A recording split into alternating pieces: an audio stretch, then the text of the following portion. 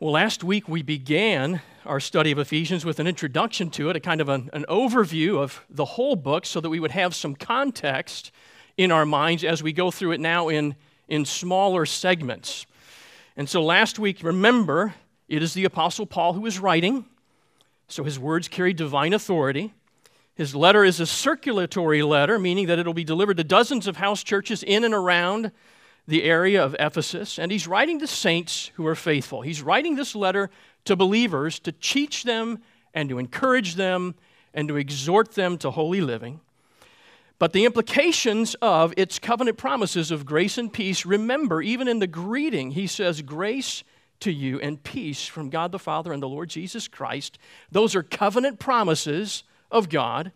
They're available to all who hear and will believe. So this letter puts the gospel in play for all people, believers and unbelievers. This week, as we begin the body of the letter, beginning in verse 3, Paul calls us to praise. It's the very first thing that he does. That word blessed in verse 3, we would read, let us bless or praise God. There should be praise to God. We've already begun that this morning. I hope you've noticed. I hope you've noticed that that's why you came into the room this morning. We've already sung praises. A second Adam walked the earth, whose blameless life would break the curse, whose death would set us free to live with him eternally. We've already sung stronger than darkness. That's a great admonition. Stronger than darkness, new every morn. Our sins, they are many, but his mercy is more. God's mercy is strong. We've sung, I will not boast in anything.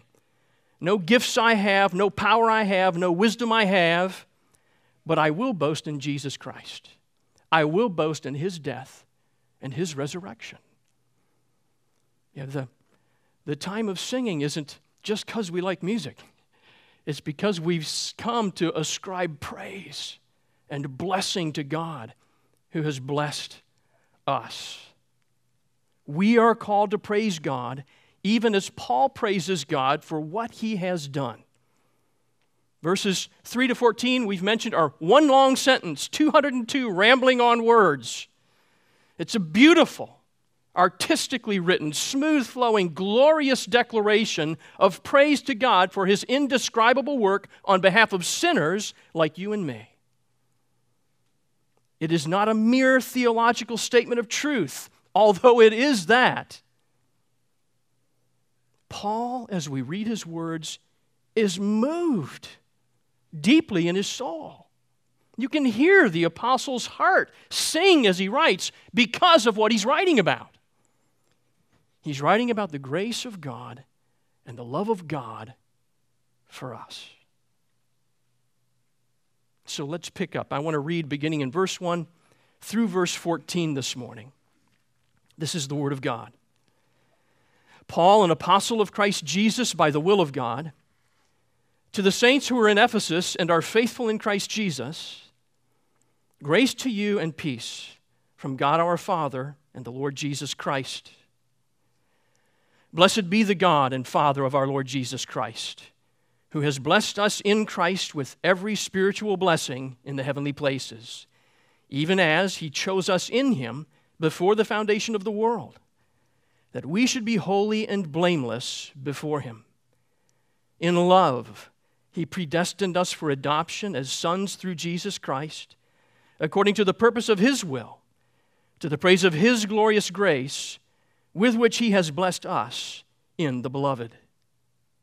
In him we have redemption through his blood, the forgiveness of our trespasses, according to the riches of his grace, which he lavished upon us in all wisdom and insight, making known to us the mystery of his will, according to his purpose, which he set forth in Christ as a plan for the fullness of time, to unite all things in him, things in heaven and things on earth.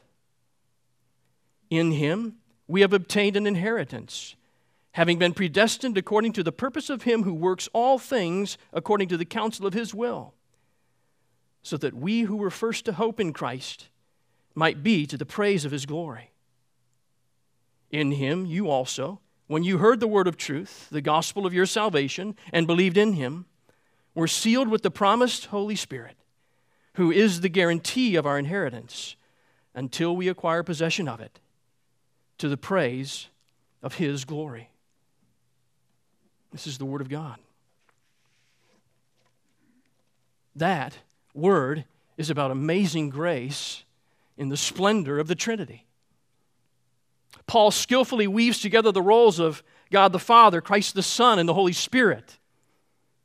He weaves together love, grace, and the meaning of redemption. He weaves together the mystery of salvation, the sovereign plan of God, the power of God, and Christ's lordship over all spiritual powers. He weaves together all the themes that are going to be found in this letter in one sentence that displays the manifestation of God's glory and grace in his love for us. In order to make this dense passage manageable, I will focus on just verses 3 to 6 this morning, focusing on God the Father. Next Sunday, we'll focus on Christ the Son in verses 7 to 10. And the following Sunday, we'll look at the Holy Spirit in verses 11 to 14. Beginning this morning, focusing on verses 3 to 6. If you'd follow along, you might want to use the sermon outline and the worship bulletin that you have. It'll help you to follow along. And you'll find this theme: faithful saints are called to praise God the Father for his electing love to sinners who do not deserve it. His grace is glorious. His grace is glorious. And Paul begins with an exclamation to praise God. It's that word blessed. It means, let us praise God. And he repeats it throughout this one sentence. Did you notice? He repeats it again in verse 6, to the praise of his glorious grace. He repeats it again in verse 12, to the praise of his glory. And he ends in verse 14 with, to the praise of his glory. I think we're supposed to be praising God for his glorious grace. That repetition makes it unmistakable that what we are reading will lead every believer and every believing church to praise God. Why? Why have we gathered here this Lord's Day morning to praise God? Because God the Father has blessed us. And he has blessed us, notice, in Christ. Key words, in Christ. Do not miss this. Every spiritual blessing with which God blesses us comes to us in Christ. A couple of things we don't want to run by too quickly here. God the Father has blessed us sinners in Christ, so let's take just a minute to notice this Christ. Already, in verse 1, this Christ is the one who called Paul to be his apostle to the Gentiles according to the will of God his Father, so that the gospel would go forth. Also in verse 1, to the saints whom Paul is writing are faithful to this same Christ. They've heard that gospel and responded by faith. In verse 2, Paul pronounces grace and peace on these believers, which is the covenant blessing of God. The covenant blessing of God, the Father and the Lord Jesus Christ. By the grace of God, we have peace with God in Christ. And here in verse 3, Paul clearly says that our God is the Father of our Lord Jesus Christ. Think about that relationship. Don't let those words just blow by you because we see them so often in the Bible. Think about that relationship. God the Father has a close, intimate, father-son relationship with Jesus of Nazareth, the Savior who came to seek and to save lost sinners. I talk to people all the time who have one of two stories. One is that they grew up in a home and they had a great relationship with their father. But I hear just as often of children who grew up with not a great relationship with their father. God is the Father of his Son, our Lord Jesus Christ. And together they have the perfect, loving relationship. the one that you and I want. And that, a perfect, loving relationship, is what God is giving us in Christ. Just a brief note about this Christ whom we know as our Savior. Paul calls him the Lord, Jesus Christ. He's pretty important as our Lord. Get a couple of nods there. Yeah, he's your Lord. He's important. But he's even more important than just being Lord. If we sneak a peek down to verse 10, which we read, we would see that the culmination of God's plan for the whole world will be a celebration of Jesus' lordship. There's big things going on when God brings the entire creation under Jesus' reign as Lord. He's pretty impressive. But we're going to save that idea for next Sunday. Our focus now, and what we must absolutely understand, is that God has blessed us in His very own Son, the Lord Jesus Christ. And how has God blessed us in Christ? Paul says He has blessed us with every spiritual blessing. God has blessed us with every spiritual blessing in the heavenly places. That sounds like a pretty good blessing, doesn't it? Anybody at all excited about that? Or at least warmed by the idea that you've received every spiritual blessing in the heavenly places? I mean, that sounds like a pretty good blessing. But what does Paul mean by every spiritual blessing in the heavenly places? Well, the word spiritual clarifies the nature of the blessing. Paul is not talking about the significantly material blessings of God's people in the Old Covenant: fruitful lands, fruitful wombs, security as a nation, and honor among nations, Deuteronomy chapter 28. To be fair, those Old Covenant blessings of material abundance always pointed forward to greater spiritual realities. So the spiritual blessings that Paul says are ours in Christ come from God's promise of a new covenant in Christ. Like Ezekiel chapter 36, verse 27. And I will put my Spirit, my Holy Spirit within you, and cause you to walk in my statutes, and cause you to be careful to obey my rules. The theologian Charles Hodge says that these blessings are spiritual, not merely because they pertain to the soul, but because they are derived from the Spirit. So we know that God is the source of every blessing, and we know that every blessing comes to us because we're in Christ, and now we know also that the Holy Spirit is the agent by whom these blessings actually come to us. So He's present in our every spiritual blessing throughout the sentence, and then specifically identified in verses 13 and 14 at the end, which we'll get to in a couple of weeks. In Him, that is in Christ, you also, when you heard the word of truth, the hope of your salvation, and believed in Him, Christ, were sealed with the promised Holy Spirit, who is the guarantee of our inheritance. So the nature of our every spiritual blessing is that they're spiritual. And the location of the spiritual blessing is in the heavenly places. Now the phrase, in the heavenly places, describes the location of our every spiritual blessing, but not in the way you would normally think. Most of us would probably think that means, well, we get them when we get to heaven. They're waiting for us there. But that's not really what Paul is describing, is it? Paul is emphasizing the blessings that are actually ours right now. Just look at the text. Isn't it clear that these blessings have already been given to us? Blessed be the God and Father of our Lord Jesus Christ, who has blessed us. Past tense, already happened. These blessings are real, and they are now. And you may be thinking, okay, great, but what does it mean that I'm blessed in the heavenly places? What am I supposed to do with that? Well, Paul is not using this phrase to point to a particular location like a certain spot in heaven where our blessings are sitting, but rather to a particular realm. They're in a heavenly realm. We are blessed in the spiritual realm in contrast to this physical realm. Brothers and sisters, you know that there is a world beyond this world that you cannot see, don't you? You know there is an unseen spiritual realm all around us. In it are rulers and powers and dominions. It is where Christ is. These blessings are from that realm. They're spiritual blessings.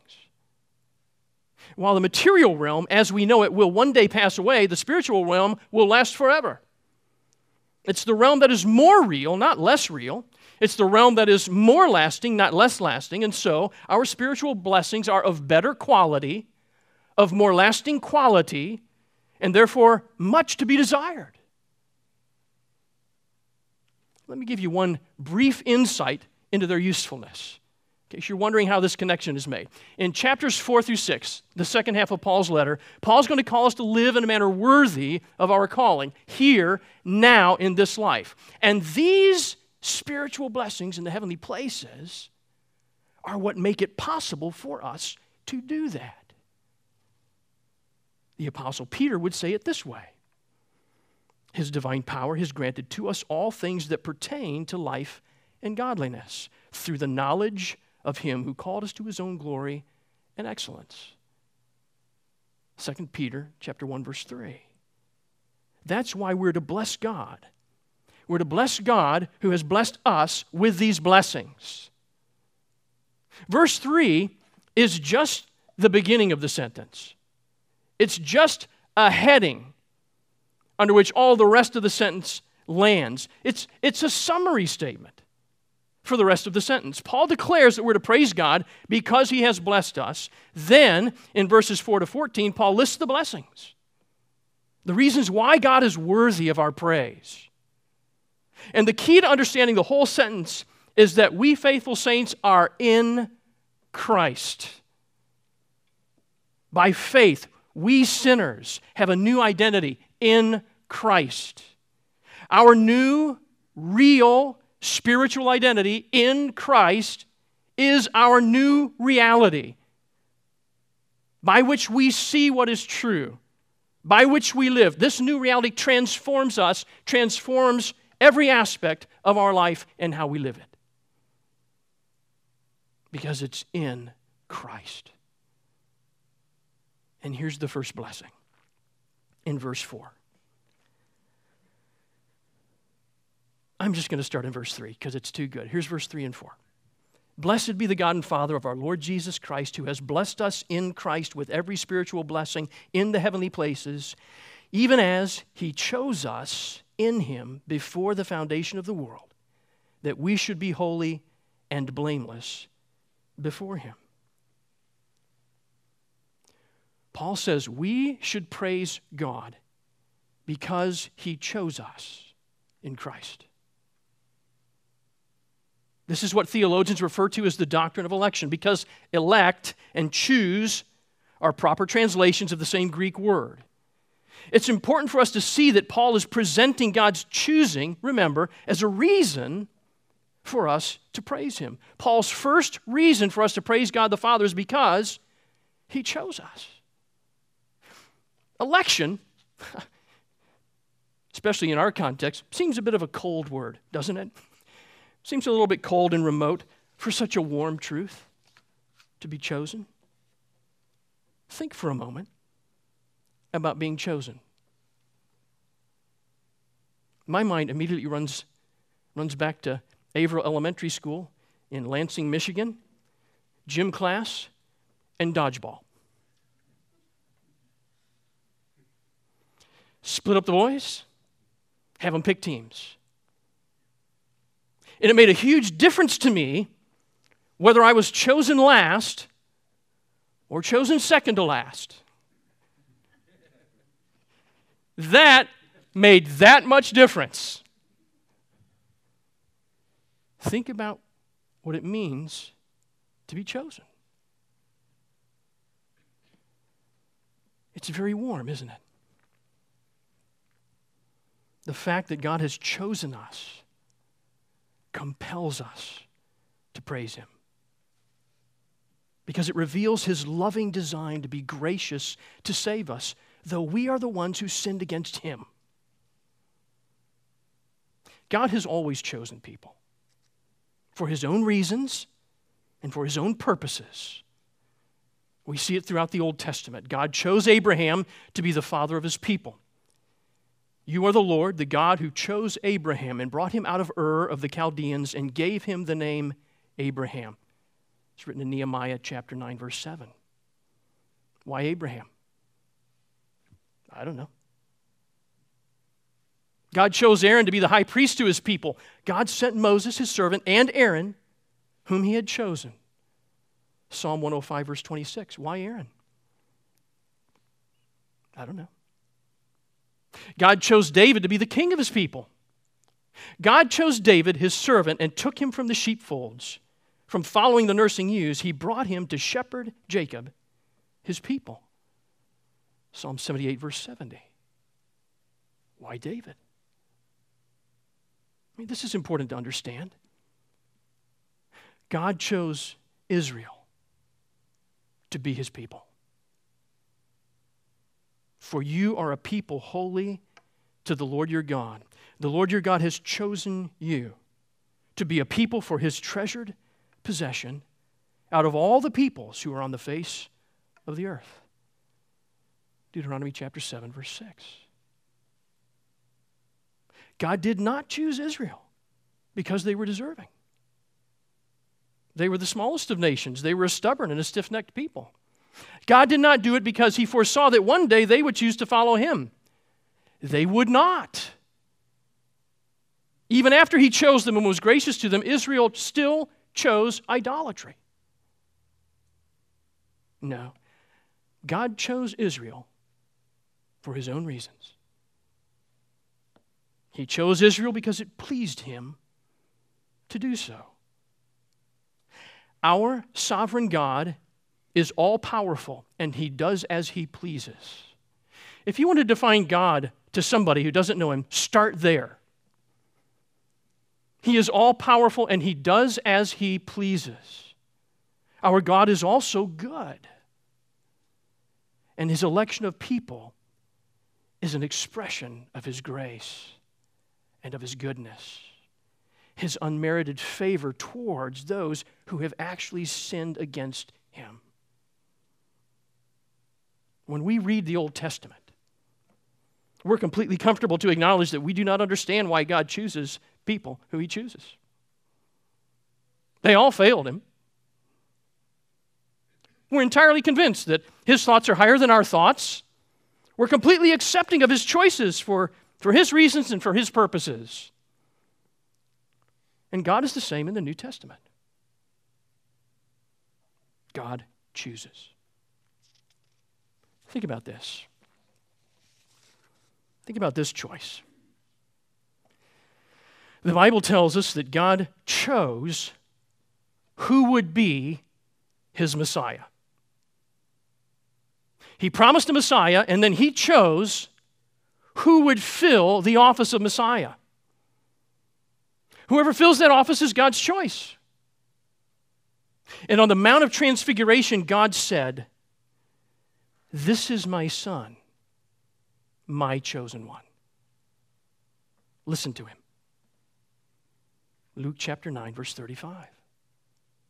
God chose his Son, Jesus, to be the Messiah.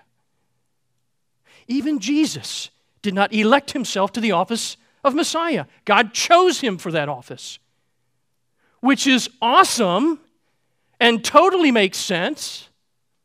Listen, God chose to save sinners, and then God chose to have Jesus save them. It's that simple. That's what we call a plan. That's what we call the plan and foreknowledge of God. That's what we call the will of God being enacted. And that's why we praise God for choosing us. When did this choosing take place? When did God in Christ choose us? Even as he chose us in him before the foundation of the world. Now, if we were playing a Bible trivia game this morning, and I had prizes to give away, I don't. But if we were playing a Bible trivia game this morning, and the question was, what was the first thing that God ever did? Many of us would turn to Genesis chapter 1, verse 1, and we would say, in the beginning, God created the heavens and the earth. So your answer would be that the first thing God did was creation. Is that your final answer? No, I'd like to phone a friend. I'd like to phone my friend Paul. He says that even before creation, God did something. He decreed his elect. He chose those whom he would save before he created them, before he created anything, which emphasizes at least three important things. The first one you already know, but here's proof of it in Scriptures, that Christ the Son of God pre-existed with God the Father. They are eternal. Our triune God, Father, Son, and Holy Spirit were with one another before creation in eternity past in a perfectly happy and loving and contented and glorious relationship. Remember, that's the kind of relationship he's wanting to bring to us in his choosing. The second may be a little surprising. When God chose us in Christ, Christ was not only present, but participated with the Father in his choosing. He chose us in Christ. Jesus the Son was in complete agreement with the Father's choosing from before the beginning. And their names were written in the Lamb's Book of Life. And thirdly, our salvation has nothing to do with us. Because God chose us before he created anything. The reason for God's choosing of us cannot have anything to do with us.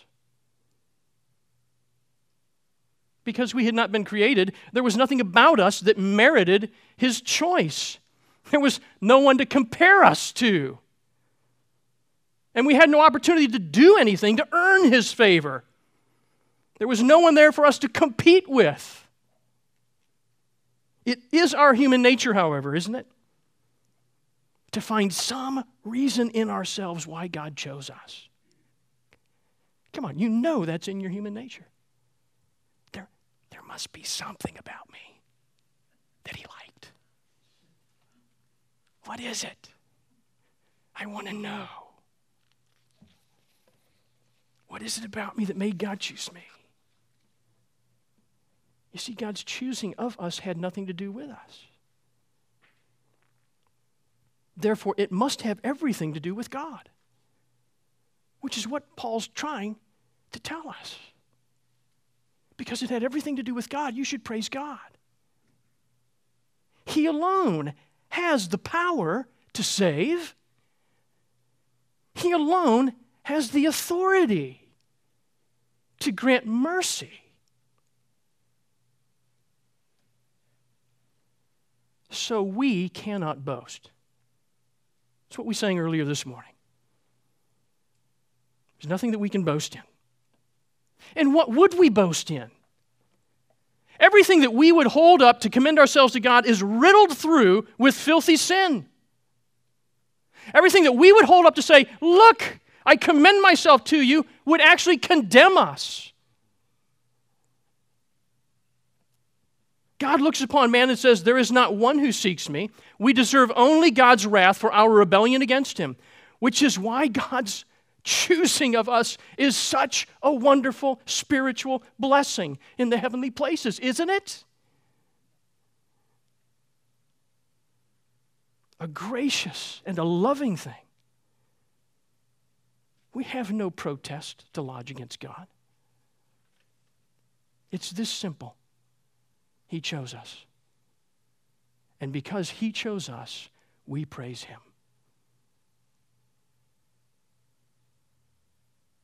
So why did he choose us? What was his purpose in choosing us? God chose us for a purpose. He chose us that we should be holy and blameless before him. Holy means to be set apart from this world, set apart to God. When God chose us, he set us apart for himself. And blameless means without blame, without sin, pure, instead of defiled. God chose us that we would be holy and blameless before him. That sounds wonderful. Especially when I look at my heart in the mirror and see how unholy and blamable I am. This isn't anything new. In the Old Testament, we see that God chose his people Israel to live lives of holiness. I am the Lord your God.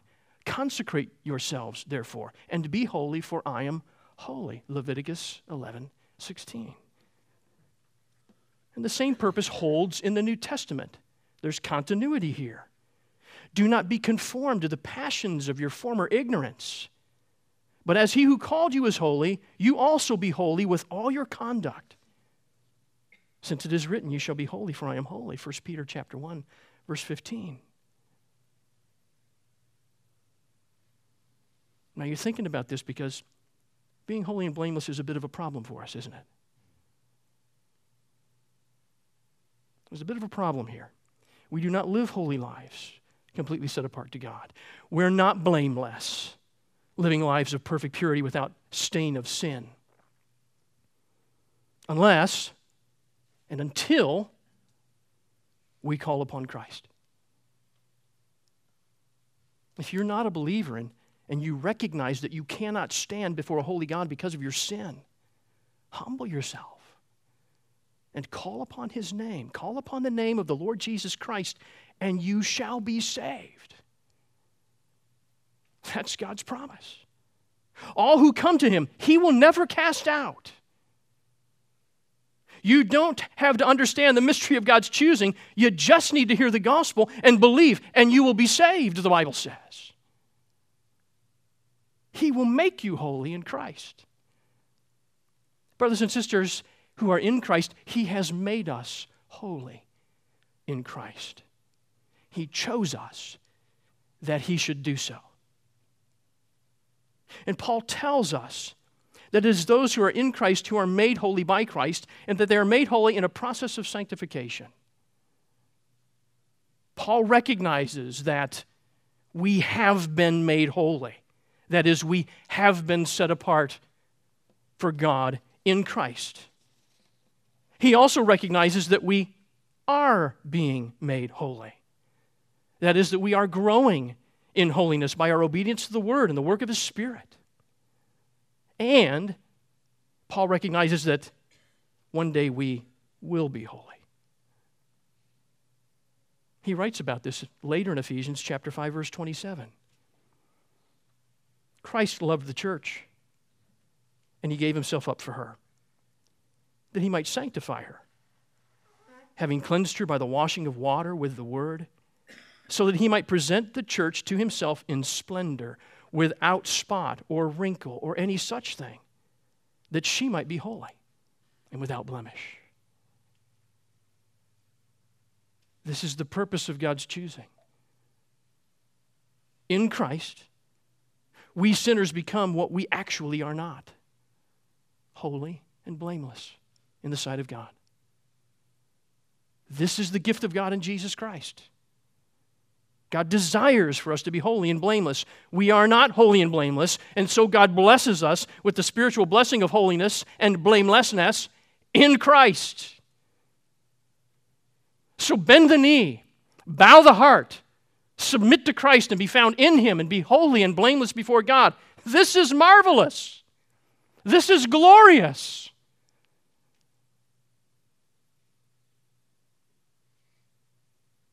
And it's this too.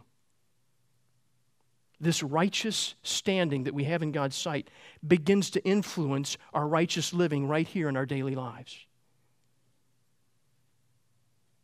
Consider Titus chapter 2, beginning in verse 11.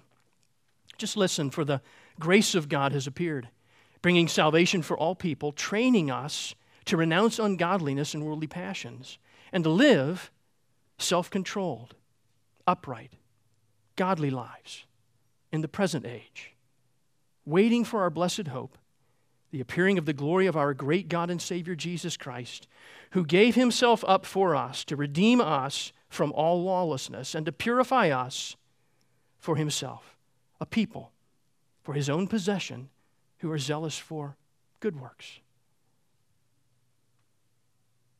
All of this flows out of God's election.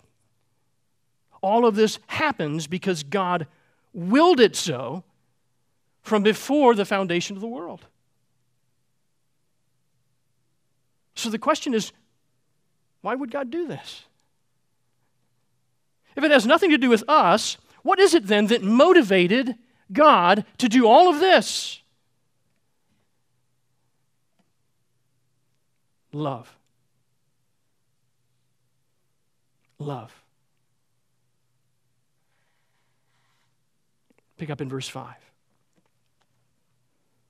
In love, He predestined us for adoption as sons through Jesus Christ, according to the purpose of His will, to the praise of His glorious grace, with which He has blessed us in the Beloved.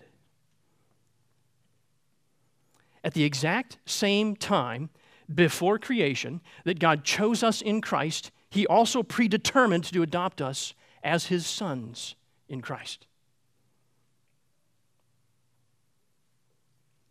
We tend to see these two terms, election and predestination, as the same thing, and for the most part, they kind of are. They're decrees of God's sovereign will, but there's some slight nuance between them. To elect means to choose for a specific reason, for a specific purpose. To predestinate means to decide beforehand, to pre-decide a particular outcome. So, in eternity past, God chose those who would be His people and at the same time made a separate decision to adopt His people as His children, to adopt us into His family as sons. A quick note. Why does Paul and all the New Testament writers insist that all believers, both men and women, be adopted as sons? Why don't they write sons and daughters?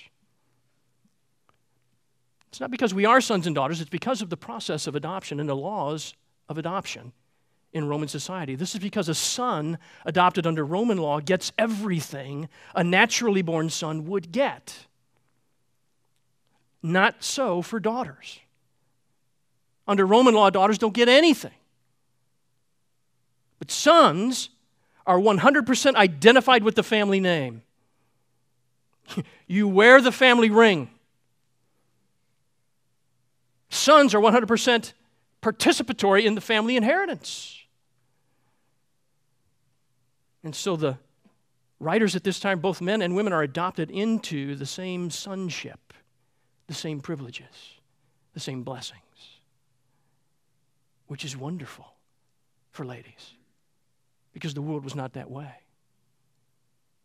The sonship status comes to us through Christ, God's only begotten Son. And here's the amazing thing. Remember this. God loves His Son, Jesus.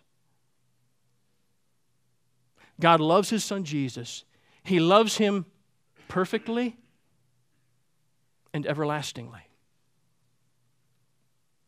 And now, He loves us the same way. Everything about God's choosing us and making us holy and blameless like Himself and adopting us as His children is covered in God's love for us. All of this is because He loved us first. Remember the intimacy of the Father-Son relationship between God and Christ? We truly become children of God with that closeness, that trust, that intimacy, with no fear of ever being betrayed or losing it. For you did not receive the spirit of slavery to fall back into fear, but you have received the Holy Spirit of adoption as sons, by whom we cry, Abba, Father. Romans 8, verse 15. The purpose of God's choosing has always been relational. The purpose is to bring us into relationship with Him. It was in love that God chose us. It was in love that God made us His children by adoption, and His perfect love casts out all of our fears in that relationship. That's the love of God. That's what Paul's writing about. We need to hear and reflect upon God's electing love and His adopting love. Our eternity rests in the hands of the one true God who has chosen us to be His children. Not based on our shortcomings, not based on our failures, but based on His gracious love for us. All the reasons why we should praise God are also reasons for the great confidence that we should have in our salvation, because it's all of God. We have this great confidence that our Father will keep us and He will bless us in Christ.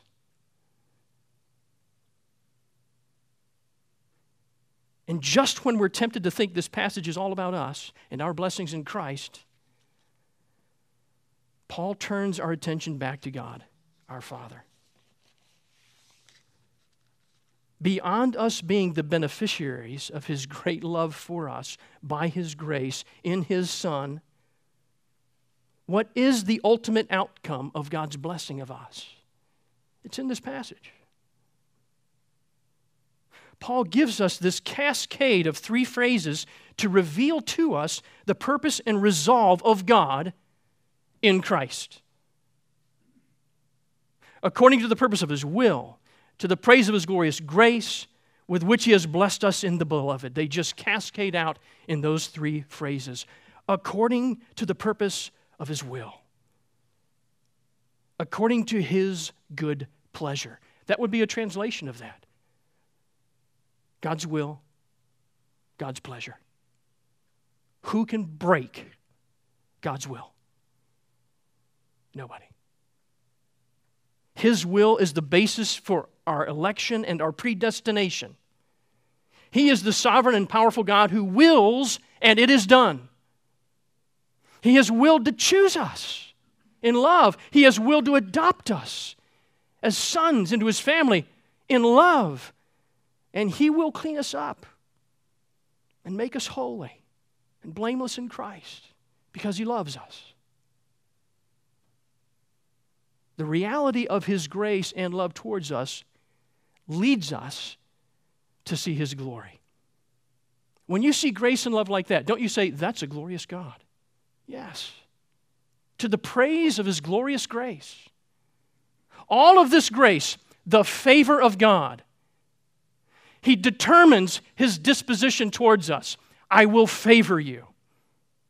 All of this grace, the favor of a holy God to sinners who have rebelled against Him, who've gone against His will, who've shaken their fist at Him, who've said, I know better, who've chosen our ways. We've wandered astray, chosen our ways, instead of following His gracious ways that would be good for us. It's led us into all kinds of sin and pain, like we're in a pit and need to be pulled out. And He pulls us out in Christ. The only proper response to the incredible favor and love of God is for His people to praise Him and to magnify His glory in Christ. How do you do that? Well, look up towards the ceiling and say, God, you're glorious. God, you're amazing in your grace towards us. Ascribe glory to Him. Say things that are true about Him, because everything true about Him is glorious.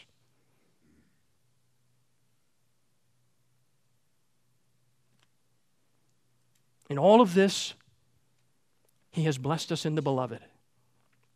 And your Bible should have a capital B. It's referring to a particular person. It's Christ. It's the Son. It's the Son whom God loves. And we are in Christ.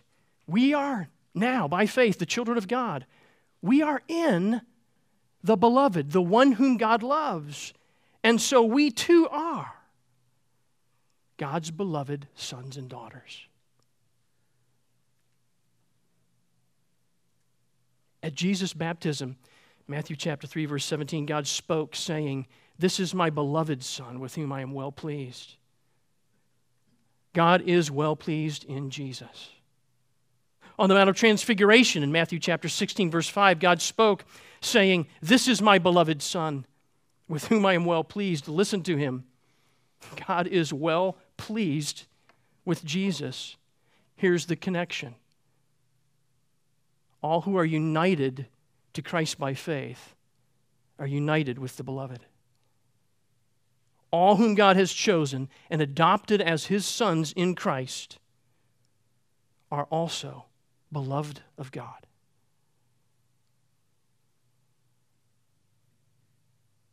Paul's purpose in telling his church these things is that we would praise God, that our response would be praise towards his glorious grace, which he's given to us in the beloved. Let me close by just reading again verses 3 to 6. Blessed be the God and Father of our Lord Jesus Christ, who has blessed us in Christ with every spiritual blessing in the heavenly places, even as he chose us in him before the foundation of the world, that we should be holy and blameless before him. In love, he predestined us for adoption as sons through Jesus Christ, according to the purpose of his will, to the praise of his glorious grace, with which he has blessed us in the beloved. This is the very word of God to encourage his saints. Let's pray.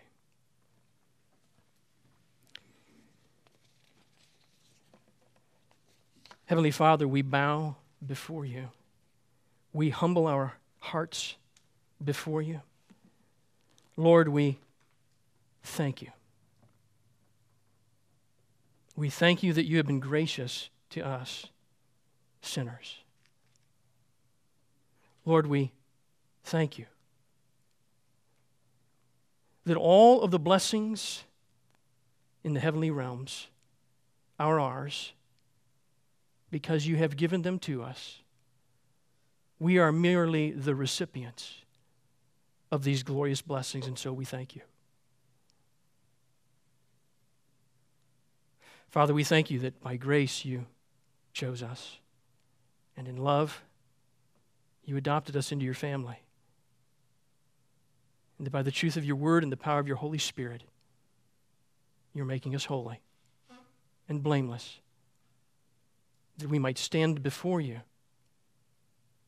that the truth of our status now, that we are holy and blameless before you, would become reality when we are holy and blameless before you.